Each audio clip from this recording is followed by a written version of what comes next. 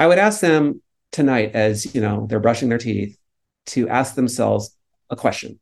And that question would be, to what extent do my beliefs about music and music education, to what extent have those beliefs aligned with the basic tenets of white supremacy and the basic tenets of patriarchy? Now, if that person answering the question as they're brushing the teeth say, to no extent at all, my beliefs about music and music education cannot at all be aligned with the basic tenets of white supremacy and patriarchy, I'm sorry, but that person is lying to themselves.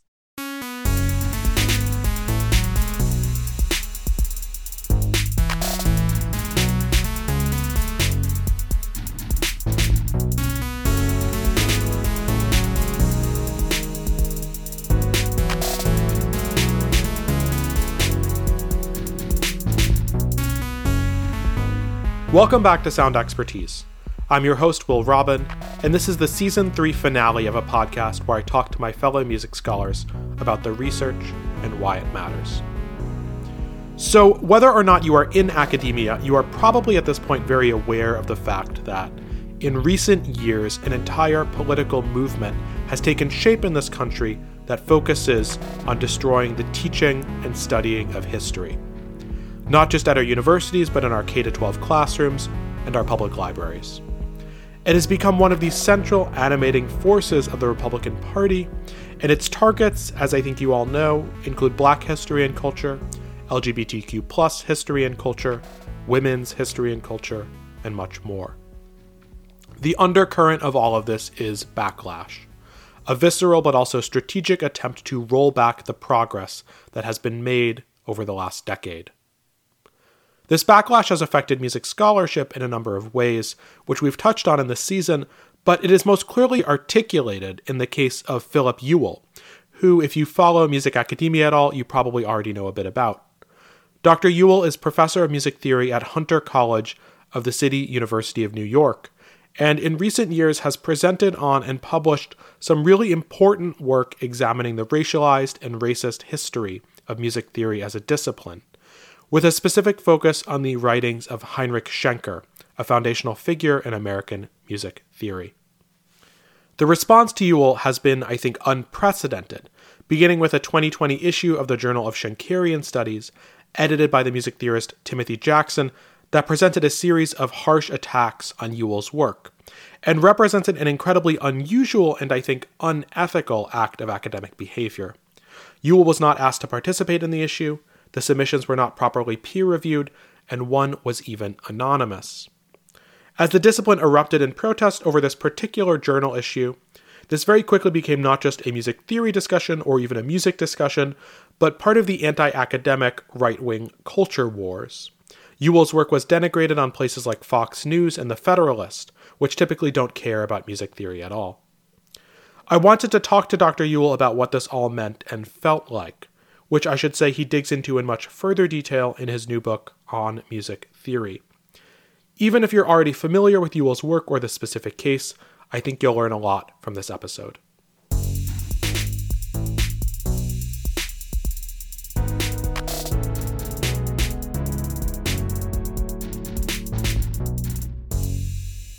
So I wanted to start with kind of just a basic question, which is like, what is life like for you these days in terms of, being like a target of this culture wars backlash that is not really something that most music scholars really encounter? Like, are you still getting hate mail? Are you still getting like your name popping up on these random right-wing like attacks on woke academia and stuff like that? Oh, absolutely. Yeah. The way I deal with it is, I imagine the way that most people who are such targets deal with it. You take screenshots, you don't want to like click on any links. It's just kind of like good internet hygiene, basically.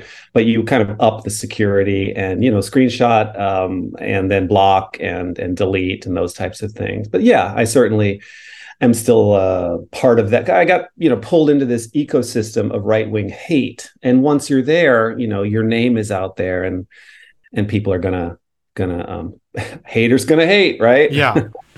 But I always hasten to add that if I ever do talk about people who are sending me hate messages, For every one of those, I get 20, if not 40 messages of support and admiration. And it's just really humbling. And so, that's obviously what keeps me going. And the hate actually can be very useful if you know how to use it. In other words, rather than just, stew on it and let it affect you, you kind of collect it like you're playing gin rummy or something. You're like, oh my God, you're going to throw away that queen? Are you sure? All right, whatever.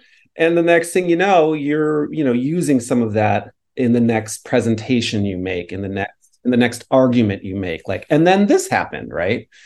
So it can be very useful, actually, some of the nonsense. But generally, I'm a big boy. I can handle it. Okay, so it sounds like it's not taking a psychological toll. I mean, I can also imagine just all of the messages, regardless of they're positive or negative. That's a lot of just work to be inundated with as you're doing all of the other things you do as a scholar, which is we already answer a lot of email, Yep. No, it is.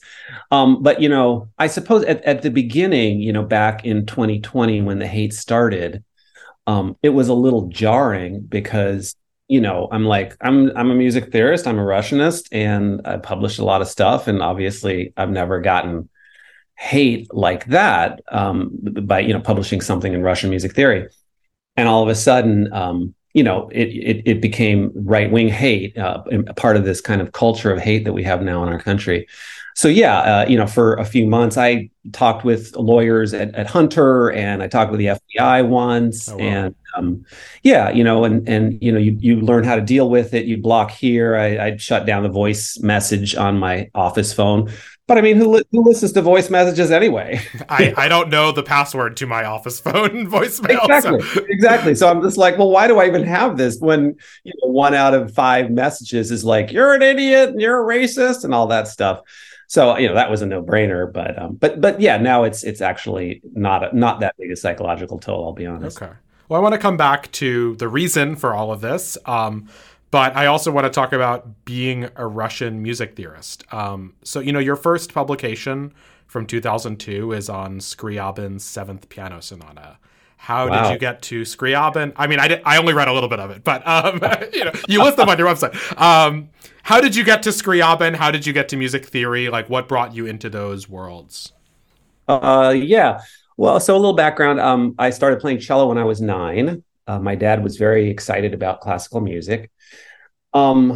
So I only played in my, school orchestras 5 days a week. And I just I never practiced, right? I took lessons, but I never practiced, didn't like taking lessons, played sports. And by the time I was ready to go to college, I was I was really into science. My dad was a mathematician. My brother's a physicist. And I was just this annoying math whiz, actually. I've never really mentioned this, but I only mention it now because I didn't go to college to study music. I almost didn't take my cello, actually, to Stanford University because I was going to be a physicist or an engineer. I took all of our high school calculus by my sophomore year, and I took differential equations and linear algebra at my local university as a high school student, which did not make me a popular person, getting A's in classes like that.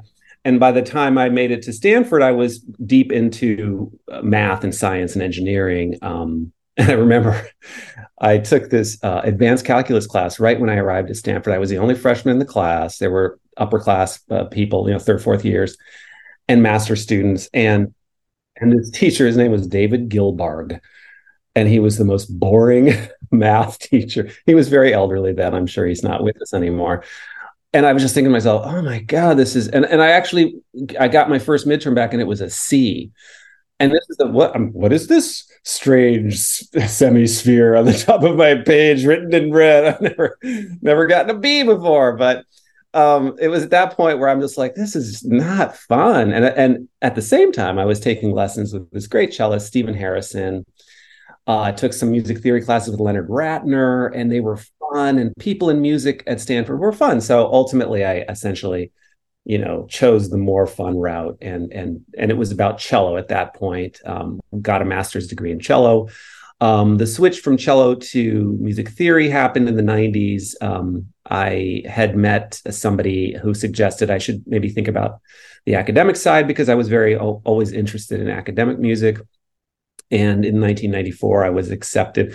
I actually got into 4 DMA programs for cello and 2 PhD programs for musicology, actually, not music theory. Oh, interesting. Yeah, and that's when there was a fork in the road for me, and Yale had given me a really great deal, good package. So I chose that for musicology. Leon Plantinga had actually recruited me, and I don't think Leon, regret or. Well, maybe he doesn't regret. Maybe he does regret. No, I don't think he would hold it against me that I took classes with Alan Fort at Yale, and he, much like Carl Schachter at Queens College. I didn't mention my classes in music theory with Carl Schachter at Queens College. Both he and Alan Fort were just having so much fun in the classroom. And that's really kind of got me going with maybe music theory professoring is it for me. And so, yeah, after Yale, I got a job. I had 2 pre-tenure track jobs, one at University of Tennessee, one in North Central College near Chicago. And then in 2009, I got my job at Hunter College. And that's how I ended up here. Yeah. And in terms of the kind of analytical work you were doing, was Schenker important for that? Or was Schenker just kind of a context that you had been trained in and kind of put aside?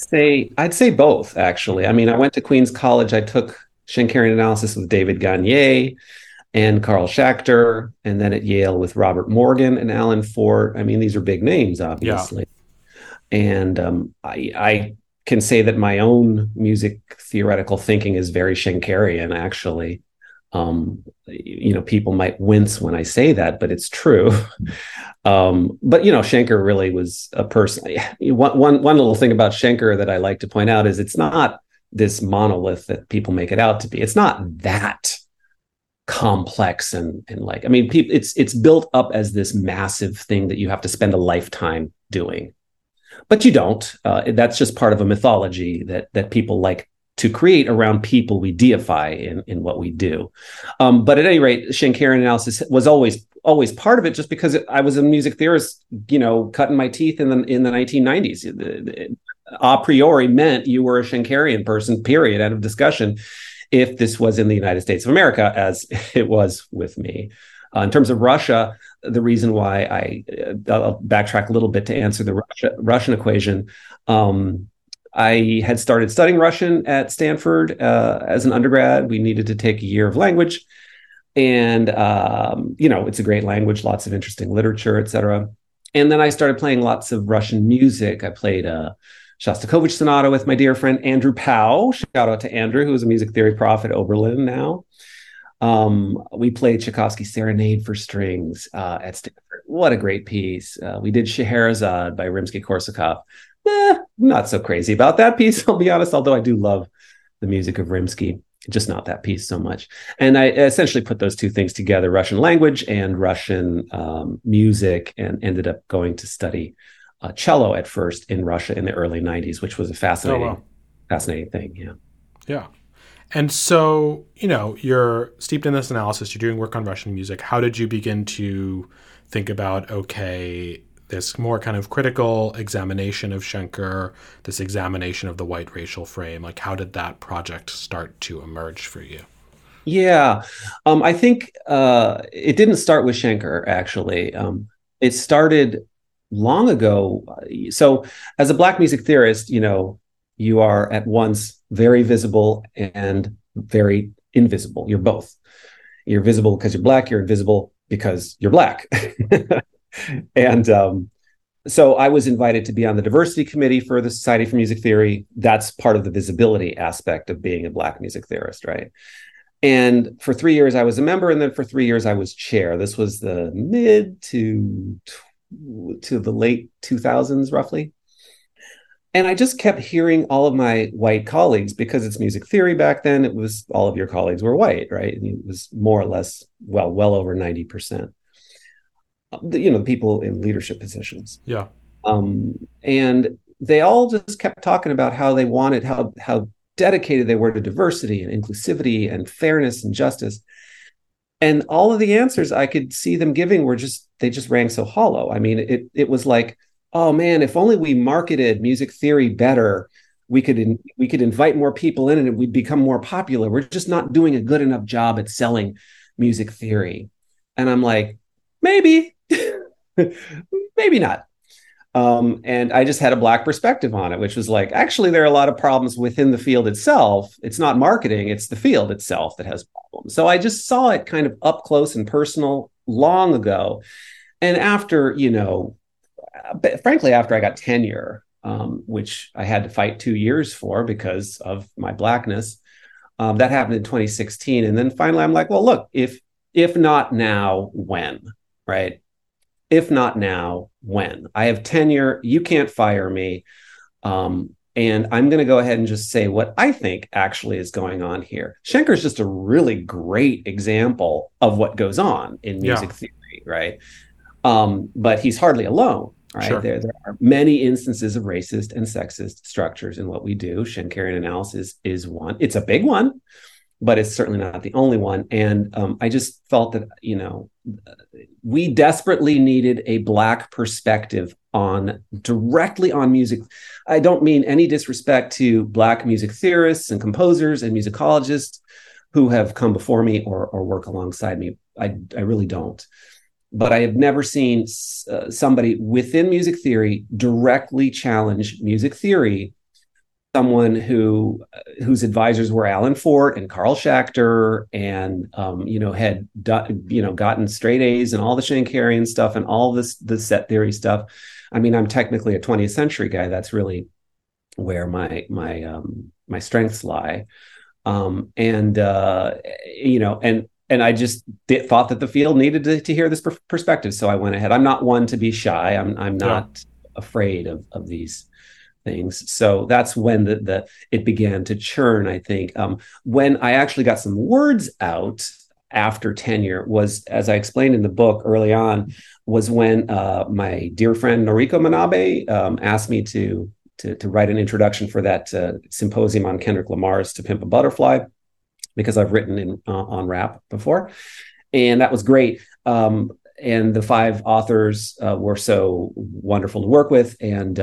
And I actually had spit out this kind of word vomit, 16,000 words of word vomit, which was the first instantiation of music theory's white racial frame, actually. Oh, okay.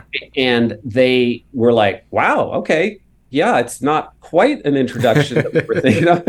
And they were all very, very gracious and gave me great feedback. And I just pulled it completely and wrote a very typical 4,000, 5,000 word introduction to the symposium, which I thought worked really well. And it was a nice symposium that came out in Music Theory Online.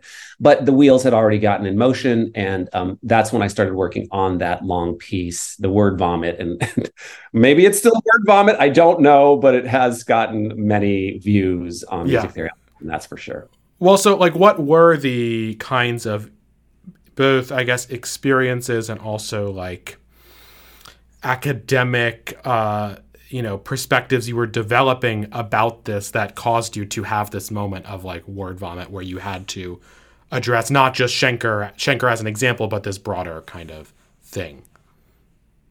I would probably pin the moment on when I started reading work that was not musicology or music theory. I needed to leave completely what we do, because we just are not honest about certain things in what we do in musicology, music theory, and ethnomusicology for that matter. And that's a harsh judgment to say we're dishonest about it. I think a lot of times the dishonesty is not intentional. I think that sometimes it is, to be quite honest. But I needed to leave that. I remember a book I read early on was James Whitman's Hitler's American Model. I think I mentioned that early on in my book, which just talked about how complicit the U.S. race law was in forming the Nuremberg laws of September 1935 in Nazi Germany. And that kind of set me on a path. I knew a little bit about it. It's something that, we don't want to advertise just how wildly popular Adolf Hitler was in 1930s America. That's something you're not going to learn. You're not only in Florida will you not learn that, you won't even learn that in the other 49 states. So once that got the wheels in motion kind of in a scholarly way, and I just started immersing myself in lots of race scholarship, feminist scholarship, all kinds of things, queer scholarship. and started putting pieces together. And sometimes the arguments were really quite easy, right? When you realize how firmly the country is rooted in a white supremacy that was rooted in racial segregationism, it became very easy to see why we segregate jazz in our music curricula, right? That's the reason. It's because it was racially segregated, and no one has come along and said, it's racially segregated because music education is rooted in white supremacy, and we need to stop it. We can teach music majors jazz music theory, jazz music, and rap and hip hop, and all of these other things in conjunction alongside Bach chorales. It's not going to ruin anything. It's only going to enrich things. Things will get better. But of course, people who are committed racial segregationists, no one's going to admit that, obviously. But in terms of music curricula, there are people who are effectually still musical racial segregationists. They are unnerved by the idea of integrating racially our music curricula. So those are things that I've been working on, and it kind of just took off from that early non-music scholarship reading that I was doing. So why Schenker as a chief example for you, both in terms of his significance in music theory and also what he represented in terms of this issue of the white racial frame? Yeah, well, there I would credit my friend and colleague Joe Fagan, again, outside of music theory, an icon of American sociology, and reading his work on white racial framing, frankly. And there was, and I think it's the epigraph to the quote, to the chapter on Schenker, where he literally says, in a whitewashing process, the white racial frame dismisses, denigrates, et cetera, blackness. And I'm like, oh my God, that is exactly what we have done with Heinrich Schenker.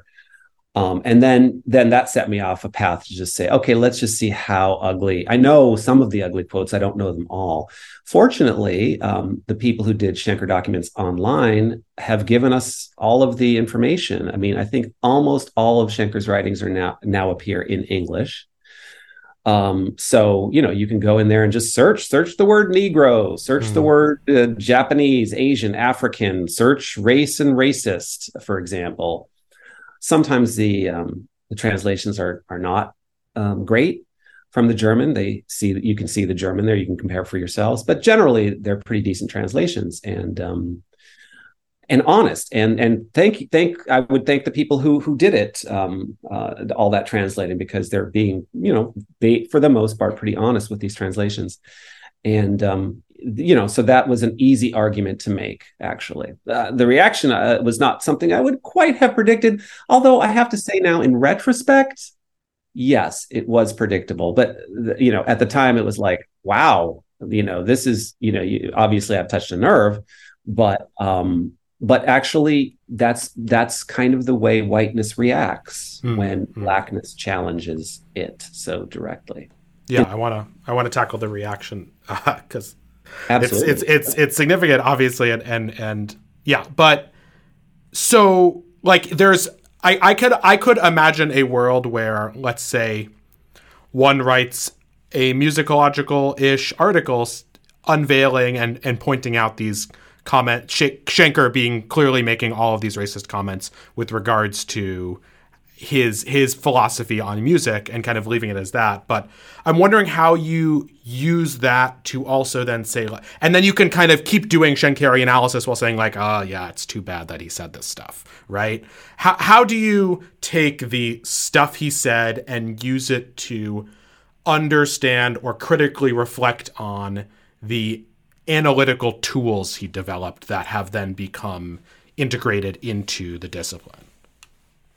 Yeah, that's actually an easy answer because Schenker told us how to do that. He said, do not forever, never, do not separate my ideas about people and my ideas about music. To do so would be a flaw in the system. Don't do it.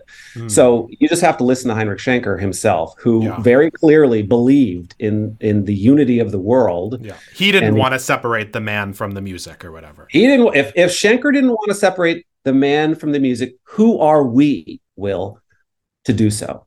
that is wrong. You're not being honest, and you're not honoring Heiner Schenker and his wishes, right? Yeah. So all I did, in fact, was honor Heinrich Schenker's wishes, and that was enough to garner the reaction that it did. Yeah.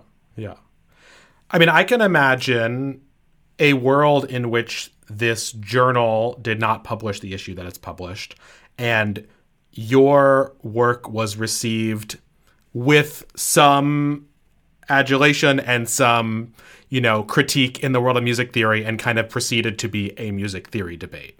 But instead, this became not a music theory, not a disciplinary specific conversation, right? Like it became something else in large part because of the backlash. Correct. So, can you talk a little bit about the keynote you gave at the Society for Music Theory in 2019 as part of this session, and how that leads, what you're arguing there, how it's received in the room, and then how this other thing starts to percolate afterwards that becomes the beginnings of this massive backlash?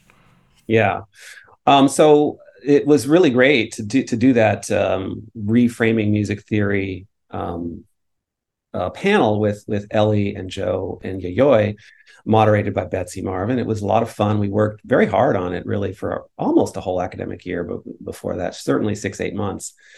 And I remember sitting in the front of the business meeting. I think it started at 4, and I was leading off after Betsy made the introductions. And it was a wide room, very, very not too deep, but very wide. And I imagine 500 or 600 seats were in there. And 30 minutes, maybe at 3:30, I'm sitting in the front and I look over my shoulder, and it was a business meeting like you would expect. And what does that mean? Well, from a racial standpoint, that means that it's 95% white people. Okay. And, from a rank perspective, you're talking about associate full professors. So, the crowd is basically over 40 years old, at least, let's say, maybe over 50. Well, this is not my core constituency. Okay. And I just thought to myself, well, this is going to be fun. Because you're giving papers to a slice of music theory typically, rather than the entire society. And generally, they'd probably be a little more sympathetic if they're in the room to the arguments you're making. Number one, that's absolutely true. But number two, I mean, it was the business meeting, right? So it was the leadership of the Society for Music Theory. And that's a specific slice. I don't want to sound like I'm denigrating them, but it is for sure very white and senior in rank, at least, let's say, right? Again, not my core constituency. However, I think maybe just simply because of the title of the panel, Reframing Music Theory, and the title of my talk, Music Theory's White Racial Frame, definitely a lot younger folks, people of color, started filing in. And by the time 4:00 came around, I looked around, I'm like, oh, that's nice. more of my core constituency, or at least, I had no constituency actually at that point, let's be honest. But people I would have presumed to be more sympathetic to the arguments I was making. And that's for sure. I mean, there's no question that's true. So after that, it was a lot of fun. We just, were hanging out and talking about these things. I got a lot of people congratulating me, really just an enormous number of people afterward in person, but then in many follow-up correspondences. But, there wasn't really a whole lot of angry backlash until the summer of 2020, when volume 12 of the Journal of Schenkerian Studies came out. And that's when it started to become something beyond music theory and beyond musicology, let's say, beyond academic music, right? That's when different people, different news outlets latched onto it. And then, of course, 6-8 months later, you have a lawsuit filed down in Texas by Timothy Jackson. I don't know anything really about that lawsuit other than what I read in 2 pieces. Somebody sent me the filing, which is a public document, and I just noticed that in the first couple of paragraphs, my name was mentioned a lot. And Philip Ewell obviously, is a really bad person. I'm trying to use nice language. And I just said, okay, well, I don't need to read this. That may or may not be true. I'm not going to comment on that, but I'm certainly not going to read this document because that's just silly. It's nonsensical. And that's the way I've treated all of that. Really, I tend not to engage with the nonsense, which has proven to be very effective. Not only do I not engage, but with directly, sometimes I can use the data that I cull to my benefit in other presentations or in just interactions with people. So it's actually been very useful in a certain sense. Yeah. Yeah. I mean, it's worth, especially for the listener, just making clear, like, the strangeness of a journal publishing a special issue, requesting submissions, responding not to a published article, but a talk, and not like a 60-minute talk, but a talk as part of a panel. That it's so what they were doing, and then this very tight timeline, the fact that there wasn't a traditional peer review, the fact that people were allowed to submit things anonymously, and some of the submissions in the journal, as you talk about in your book, were genuine reflections, and then most of them are like trolling, basically, and just like these ridiculous attacks on you, and really clearly emotional responses to, I don't know, these people sitting in this room maybe and feeling very uncomfortable, or maybe these people like leaving and then exchanging all these snide emails and deciding they have to do something about it. But like, it's not, none of this was normal academic behavior. And I'm wondering, like, what do you make of that? What do you make of how do you conceptualize like the motivations behind people doing essentially like bad behavior in academia, just as a starting point beyond what they're even saying, which is so, offensive and obscene in some regard. Yeah. Yeah. I listened to one of my favorite pods is If Books Could Kill with Michael Hobbs and Peter Shamshiri. And they recently did Jonah Bolt. So it's a pod for the listener. It's a podcast that debunks the airport books, the books you buy in the airport because you forgot to charge your iPad, basically. And so they've done Freakonomics and the World is Flat and those types of books.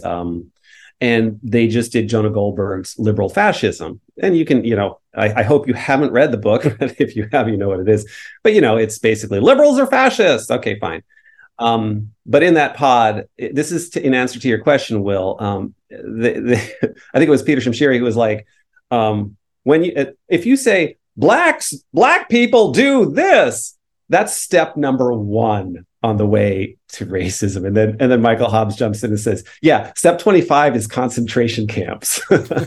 So it's incredible because when you start to look at the actual volume 12, the 10 core authors, not the 5 who actually were good faith submissions, who actually were responding to a call for papers, right? As I explained in the book. When you look at the 10 core authors, you realize that what they're saying is, it's not, goodness, they're not responding to my scholarship. They're saying, Black people do this, right? In other words, it's step number one of the If Books Could Kill podcast. Black people do X. Black people do Y. And then occasionally there's this kind of like, oh, I guess we can mention something that Phil said. Like, I think it was David Beach who was saying something like, I suppose it's true that maybe we've whitewashed some of Schenker's bad language, but both sidesism, whataboutism, blah, blah, blah. And I think Timothy Jackson said something like, I suppose Ewell is probably correct when he says we shouldn't be, that Schenker would object to separating his racism from his musicianship, right?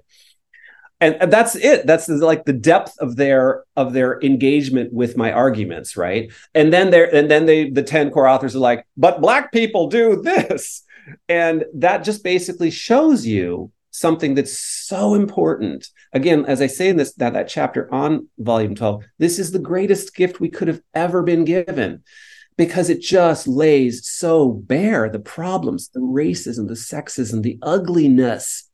And as I've often said, the anti-Blackness of what we do. It would have been an entirely different response if I were, one, a white person, but number two, it could have still been very ugly, don't get me wrong, but it would have been white on white violence, white on white aggression. And let's be clear, when we have these inflection points in our country's history, which we're having right now, and in the 60s and in Reconstruction era, and you keep going back, and they're big ones, right?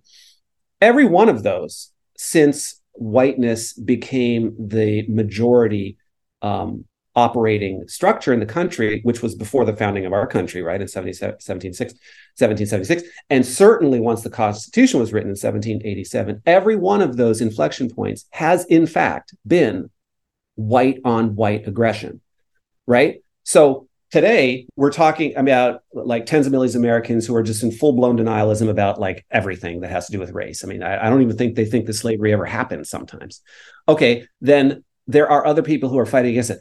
It's Joe Biden, right, who's the president, who's leading the charge, who occasionally actually uses the term white supremacy. God bless him for that, right? The first president who's ever said those words at an inauguration when he was inaugurated. So it's really important to kind of understand, well, the stakes, obviously, but the actors, right? So in this sense, my role was actually pretty functional, right? I just came along and I happened to be Black. And I made these arguments. Other people have made many of the arguments, maybe not quite strung them together in the same way that I did, by tying in a lot of sociology and race scholarship. I think that's very important. And it's so obvious because there were other people on your panel, but they chose you. I mean, not that everyone in the panel was talking about the same thing, but it obviously makes clear how clearly you are being singled out. They chose me, and they chose 9 minutes of the 22 minutes I spoke. In other words, the other, 13 minutes, they weren't about Heinrich Schenker at all. And they chose 9 minutes, which was, I say, probably about 900 or 1,000 words. And and that was it. They went to town. But in so doing, they gave us this great opportunity to move forward and actually help music education in a way, well, certainly that I've never seen in my career. So for that, I'm thankful. It's unfortunate that it needs to take that it has to take such ugliness. But hey, without the ugliness, you don't move forward, right? That's what it takes in our country to have things move forward. I recently heard Ta-Nehisi Coates on an interview or a pod somewhere. This is a few months back, and the interviewer was like, "What do you make of all the anger and the hate and the aggression and the mass shootings and all this surrounding race and the anti-wokeness and all that?" And he's like, "It actually makes me really excited." And I'm like, "What?" And he's like, "It makes me really excited because this is how I know things are progressing." And he's dead on. He's spot on. Yes, this is how we know things are changing, when the people with power are absolutely losing their shit, right? That's how we know. And I'm like, that's a beautiful way to frame it, actually. And I like to think about it that way myself too. Yeah. I mean, what were you surprised? I imagine you must have been surprised when this begins to drift into mainstream conservative media and mainstream media. Like, how did you feel about becoming suddenly one of these names that's popping up in these, in whatever the Fox News and stuff like that? Yeah. Well, Joe Fagan told me that it was P.T. Barnum who said, "I don't care if people trash me in the media, just so long as they spell my name right." So to be honest, Will, it's really redounded to my benefit. I mean, it's made me a hell of a lot of money. I mean, John McWhorter's piece in the New York Times, that quadrupled my book sales, probably more. So thank you for the money, John. But more important, of course, than money, this is not about just money. This is about what music and music education. They actually have helped me make my arguments. So if the question is, what do I make of the reaction and the hate and the anger? Yeah, earlier you asked me about a psychological toll. Well, sure. I mean, it's not nice to open up your inbox and see hate. But more important, it actually just helps me. I think I would have a plea almost for all of the 10 core authors of Volume 12 and John McWhorter and my friends at the Manhattan Institute or Quillette or Fox News. I would say to them, this is my plea: please keep doing exactly what you're doing, because you are only helping me. Do not change a thing. You're helping me make my arguments. I don't know that they quite understand that. I mean, within the ecosphere of like a Fox News, well, no. I mean, because people don't understand music really and music education. But like a pseudo musicologist like John McWhorter, who probably couldn't, understand the difference between, I don't know, Beethoven and Leonard Skinner or something. He actually is trying to sound like he knows music, and he doesn't. And then the people who actually understand music, because it's got musicology in the title. I mean, musicologists are going to read that article and they're going to be like, "Oh my God, this guy just doesn't understand anything. Now I really have to revisit that Phil Ewell. I didn't want to read that thing, but I've got to see now." And then they do it. They're like, "Oh, okay, he's not nearly as wackadoodle as they say he is." And again, it just helps to strengthen my argument. So, thanks for that. I can handle it. It's actually, like I said, it has redounded to my benefit. I don't want to make it sound like, oh, I'm making lots of money. It's true. I have actually made a lot of money. That's true. But that's not the point. It really is not the point. I actually can help move the needle. I can help move the paradigm of what we do in music education for the betterment of music education in the United States of America. And I think that's a very worthy goal. Yeah. I was struck. I remember this notable at the time, and then reading about it in your book, that there was this New York Times article where it was, kind of like the Ewell versus Schenker versus Jackson, kind of like academic freedom of speech, all this kind of like buzzwords of how the mainstream media unfortunately covers a lot of cancel culture. Don't forget about cancel that's a big cancel one. Culture. And you declined to be interviewed.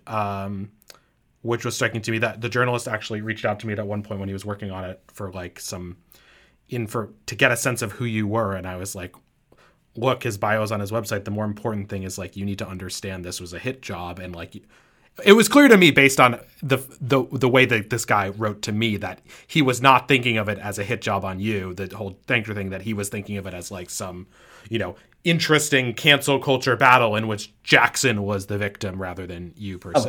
Of course. Yeah. But why not participate? I mean, you talk about it in the book. You say like you're not wanting to participate in your own dehumanization, which I found very powerful. Can you talk a little bit about that?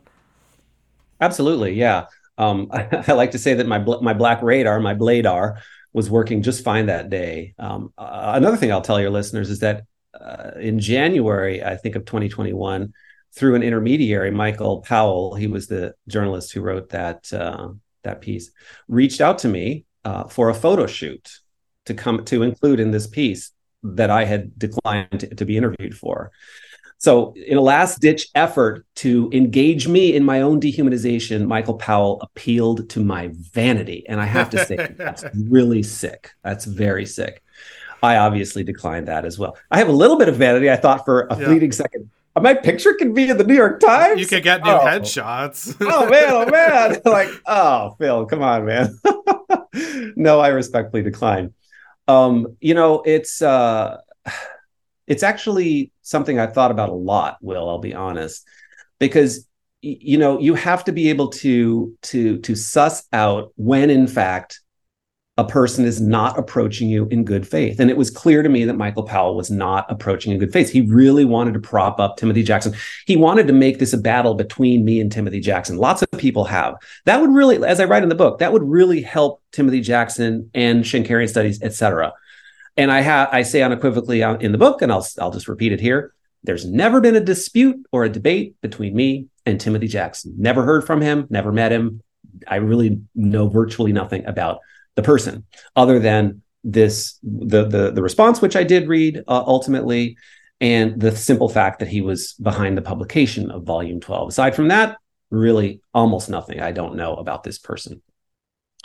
But so you have to understand, one has to understand when that's at play here. And it's just so easy in our country to be the subject, to be abused, frankly, by whiteness and maleness if you are not a white man yourself. And you can be so abused even if you are a white man. That's for sure.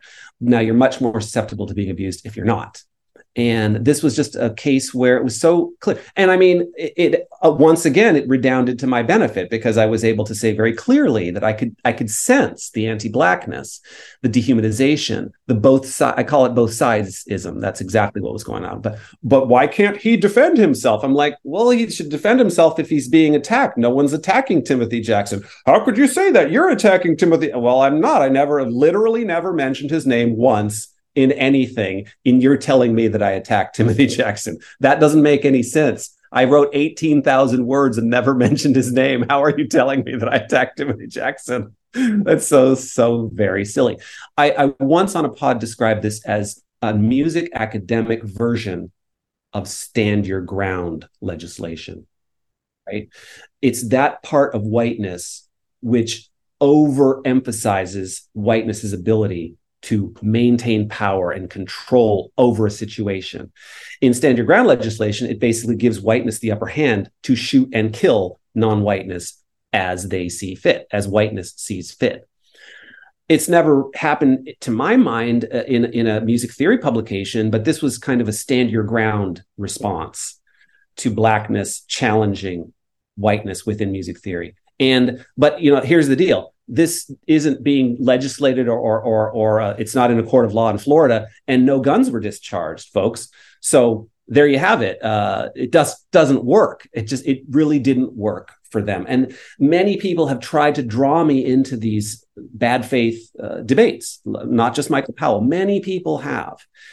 And I have been very steadfast and I think pretty successful at understanding when and where and how the debate is good, like it is on your podcast, obviously, or bad, as it would have been with Michael Powell, and everything in between. It can be very difficult, but I have had a lot of experience at this point. Yeah.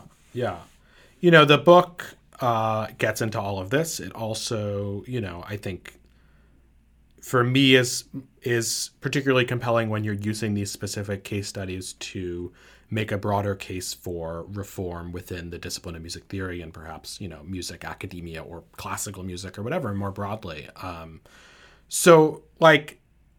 Maybe to wrap up with a broader, more utopian question, if you were made the director of whatever, a school of music, your own school, not just of music theory within the school, but the entire curriculum, and let's say the faculty is on board with everything you're going to do, and they're going to, they're not going to bow down to you, but they're going to check off every, love all your decisions. What would you change? What would you keep the same? What are the kinds of things that you think would be most effective, both in terms of, the culture and the curriculum? Yeah, that's a tough one. So if it's kind of a hypothetical situation, I do have some hope and optimism for the way things are moving in music education. I like to say I'm a bottle of hand sanitizer half full kind of guy. But if it were left up to me, it's a very hard hypothetical because I just know so much about the will of the people who have power in our music institutions. You can't imagine the utopian situation. Yeah, it's so hard to imagine the utopian situation. Let me give it a stab. So and to finish that point, it's so hard to imagine the utopian situation because of the people who have power, who have tenure in music institutions and departments and schools of music in our country. It need be said that there are many people, they're almost all self-proclaimed progressives, virtually no Trump supporters, right, in our country, who are, music administrators. And, many of them are very sympathetic to diversity and inclusivity and even anti-racism. But when push comes to shove, they still do not believe. They still believe that the quote unquote great masters were better composers and deserve more attention than Julia Perry or Margaret Bonds or William Grant Still, et cetera, et cetera. They just do. And they can't let go of that belief. And to those people, before I answer the hypothetical, let me just make another plea. And because we know these are our friends and colleagues in academic music in our country, again, with tenure, with power, I would ask them tonight, as they're brushing their teeth, to ask themselves a question. And that question would be, to what extent do my beliefs about music and music education, to what extent have those beliefs aligned with the basic tenets of white supremacy and the basic tenets of patriarchy? Now, if that person answering the question as they're brushing their teeth say, to no extent at all, my beliefs about music and music education cannot at all be aligned with the basic tenets of white supremacy and patriarchy, I'm sorry, but that person is lying to themselves. I'll just say it bluntly. They're lying. And that's not cool, right? They need to stop. They need to be honest with themselves. It wasn't easy for me brushing my teeth many years ago and saying, holy shit, this easily can be tied to white supremacy. My own belief about X, my own belief about Y can easily be tied to patriarchy. And here I am acting all cool like that doesn't affect me at all. So I would really make a very honest plea to my colleagues and friends, because that's how that change can actually happen. It doesn't happen with people without power. It happens with the people with power, people with tenure like you and me and our colleagues and friends across the country. Now, to get to the hypothetical. Well, I was just saying, I have an electric toothbrush and it takes 2 minutes. Like there's a 2-minute timer. And this is actually and I have tenure. So this is a great question for me to make sure I do the full 2 minutes with brushing tonight. Full 2 minutes. I'm going to try it out. And I'm pretty sure the answer is going to be yes. Yeah, of course. Yeah. It has to be. It has to be. We're human beings. It's just silly to sit there and think that it's not. So once you realize that your belief that Schumann's Dichterliebe Liebe deserves more attention than a song cycle by Margaret Bonds has zero to do with whiteness and maleness. Well, that's just silly. You should say, you know what? It does have something. I have to be honest. My belief that Schubert deserves more attention than a song cycle by, I'm just drawing another blank. I'm saying Margaret Bonds all the time. But, obviously there have been many of Black composers and other non-white composers who've written beautiful song cycles in our country.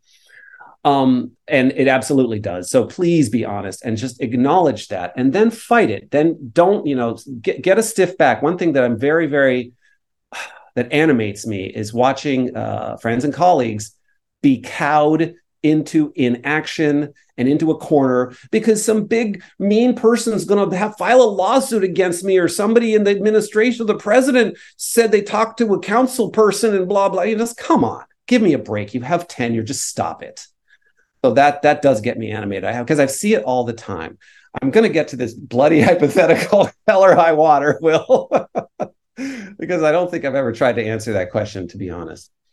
Were I the director of a department or school of music, and I could just kind of get people to do what I want, well, obviously, I wouldn't be saying that everything comes through the piano, right? That's just silly. That's straight out of the white male playbook. That is a racist and sexist structure.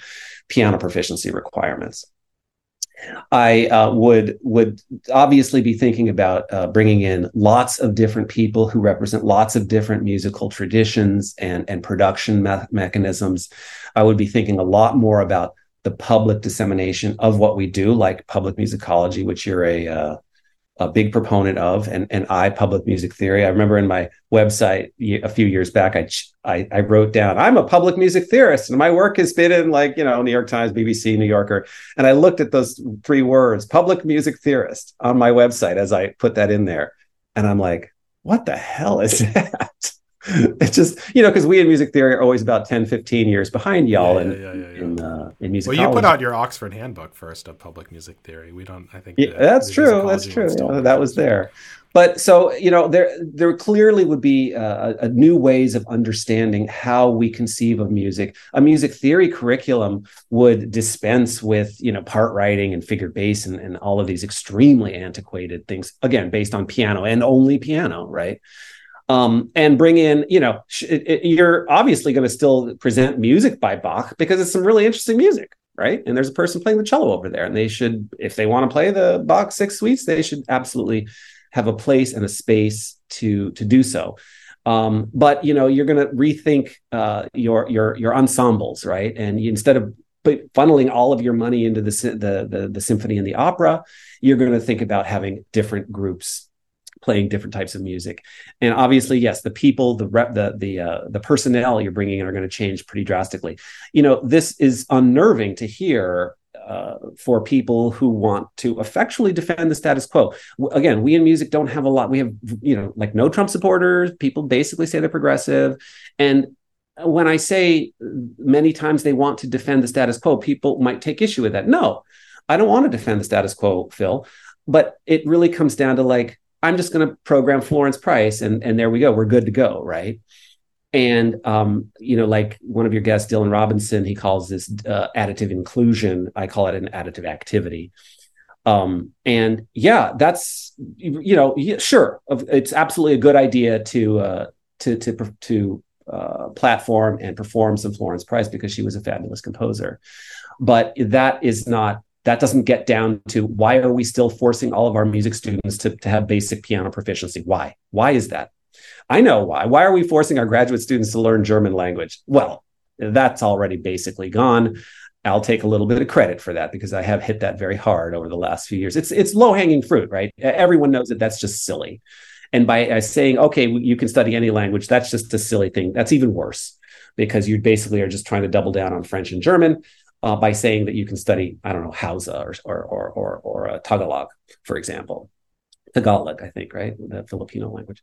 Yeah, it's a very difficult question because it's so far fetched that we could actually begin to have these things.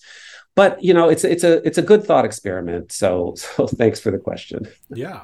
Well, thank you so much for speaking with me. I am heartened by the fact that you see all of this just mind like insanity as productive in a way and hopefully leading us to maybe a better place. Yeah, well, let me say thanks too, Will. I've been a big fan of your pod for a good long time. I've been waiting for my bite at the Will Robin apple, and it came today.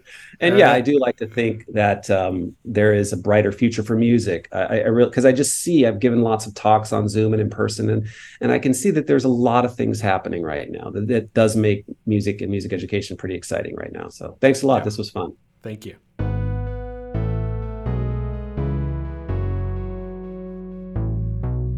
So thank you to Philip Ewell for that fantastic conversation, which is a really great way to send off season 3 of the podcast. You can read more about his work and his new book over on our website, soundexpertise.org.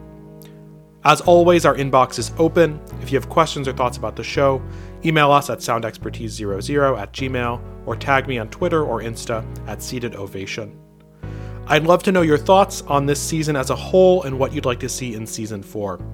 And I'll be honest, I have absolutely no idea when that's going to happen, but it's not going to be anytime soon.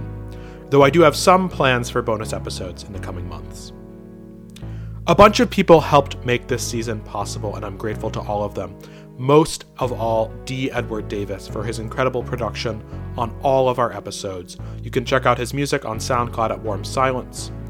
Many thanks to Andrew Dell'Antonio for transcribing our episodes to make them more accessible, and to Brian and Michael at the National Foreign Language Center at UMD, where we recorded many of our episodes this season, and also to my boss, Greg Miller, director of the University of Maryland School of Music, for providing funding for studio time.